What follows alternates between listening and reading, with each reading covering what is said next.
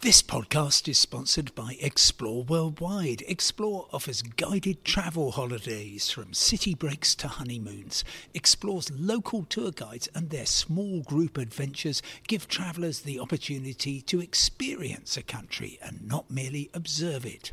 Whether it's a food and drink tour in the hilltop towns of Tuscany or a walking tour in the rice fields of Vietnam, Explore puts their trust in the quality of their local tour leaders so you get a better insight into your holiday destination. Head to exploreworldwide.com. Hello, it's Friday the 30th of July. Yes, Friday, 30th July, almost in August. Almost at the weekend. And thank you for joining me for the latest on travel and destinations from the Green List and the travel desk of The Independent. Today, I always hesitate about predicting what's going to happen with the traffic light changes, but I reckon that France is set to be upgraded from its Amber Plus loneliness. Italy extends the quarantine spell for British holidaymakers, and Saudi Arabia opens up to tourists once again. Should you go? Of course, this podcast is completely free, lucky you, as is my weekly travel email. You can sign up at independent.co.uk/newsletters. Grant Shapps has been doing the media rounds on Friday. That's because he's promoting better, safer cycling and walking, and I'm all in favour of those moves. But what's also been interesting is his answers to questions about the so-called traffic light changes. These are the categorisation of countries, and they take place generally every 3 weeks, but last time it was a little bit shorter than that, and we're not sure what's going to happen this time, but certainly by next Thursday I believe that we will get some signs of what might happen, and the effects will certainly be available, I believe, from Monday the 9th of August. And what is going to happen? Well, there's an awful lot of controversy, as you will have heard, not least on my podcast yesterday, about France suddenly being put on Amber Plus. What was all that about? Well, it turns out it was all about Réunion, this beautiful Indian Ocean island with relatively high levels of the beta variant. We can't have those coming over to the UK, the government said, and because there are links between Réunion and France, we are going to make France go on the Amber Plus list, which means that nobody can evade quarantine from there. Very controversial, not least because Réunion, the place on which all of this is blamed, is sitting quite happily on the Amber list, not requiring any quarantine for people who are lucky enough to have been fully jabbed. It is a nonsense, ladies and gentlemen. And I think that the Transport Secretary, Grant Shapps, realises that too. He has been very, very careful to say this was decided at short notice by the Prime Minister and the Health Secretary, i.e. nothing to do with me.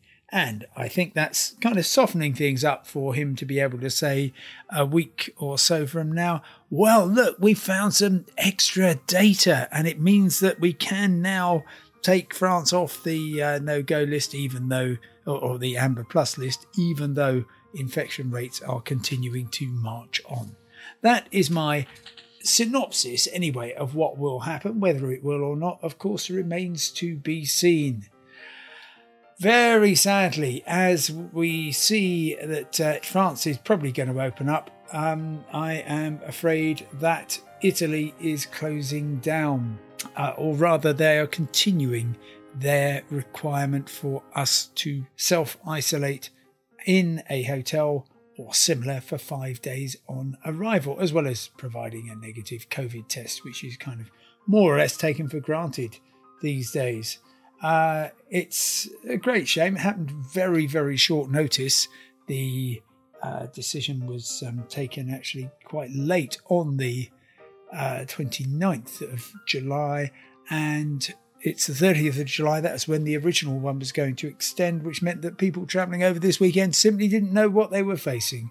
It effectively leaves Italy on the no-go list, or not possibly very easy to go list, until the end of August. I think that things will improve then.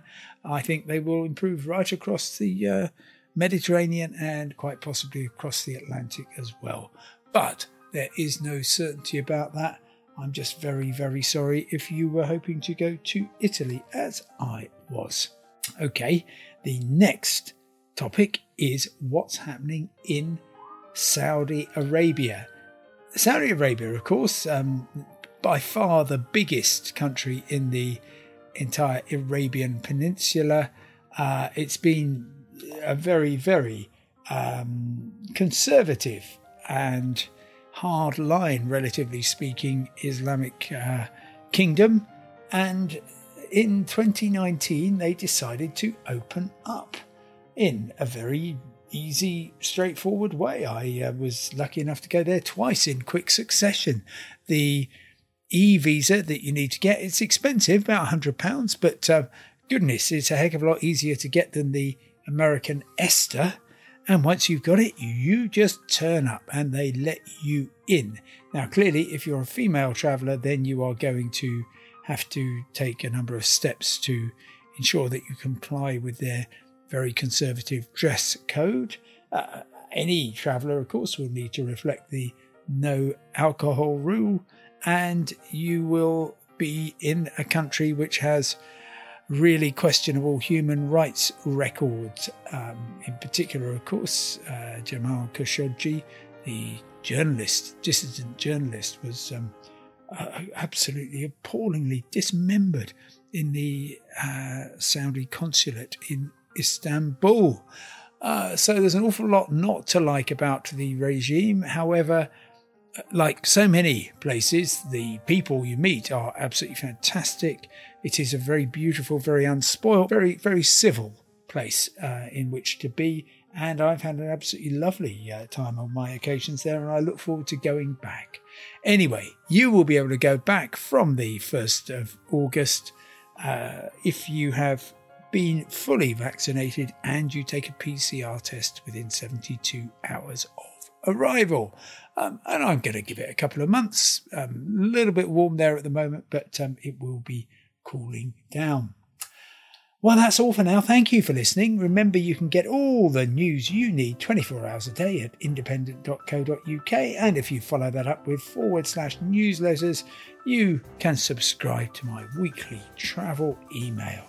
You're welcome.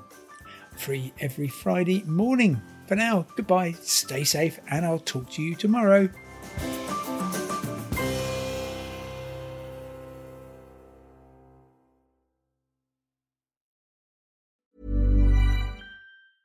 Small details are big surfaces. Tight corners are odd shapes. Flat, rounded, textured, or tall. Whatever your next project, there's a spray paint pattern that's just right. Because Rust-Oleum's new Custom Spray 5-in-1 gives you control with 5 different spray patterns. So you can tackle nooks, crannies, edges, and curves without worrying about drips, runs, uneven coverage, or anything else. Custom Spray 5-in-1. Only from Rust-Oleum. A lot can happen in the next 3 years. Like a chatbot may be your new best friend. But what won't change? Needing health insurance. United Healthcare Tri-Term Medical Plans are available for these changing times. Underwritten by Golden Rule Insurance Company, they offer budget-friendly, flexible coverage for people who are in between jobs or missed open enrollment. The plans last nearly 3 years in some states, with access to a nationwide network of doctors and hospitals. So for whatever tomorrow brings, United Healthcare Tri-Term Medical Plans may be for you. Learn more at uh1.com.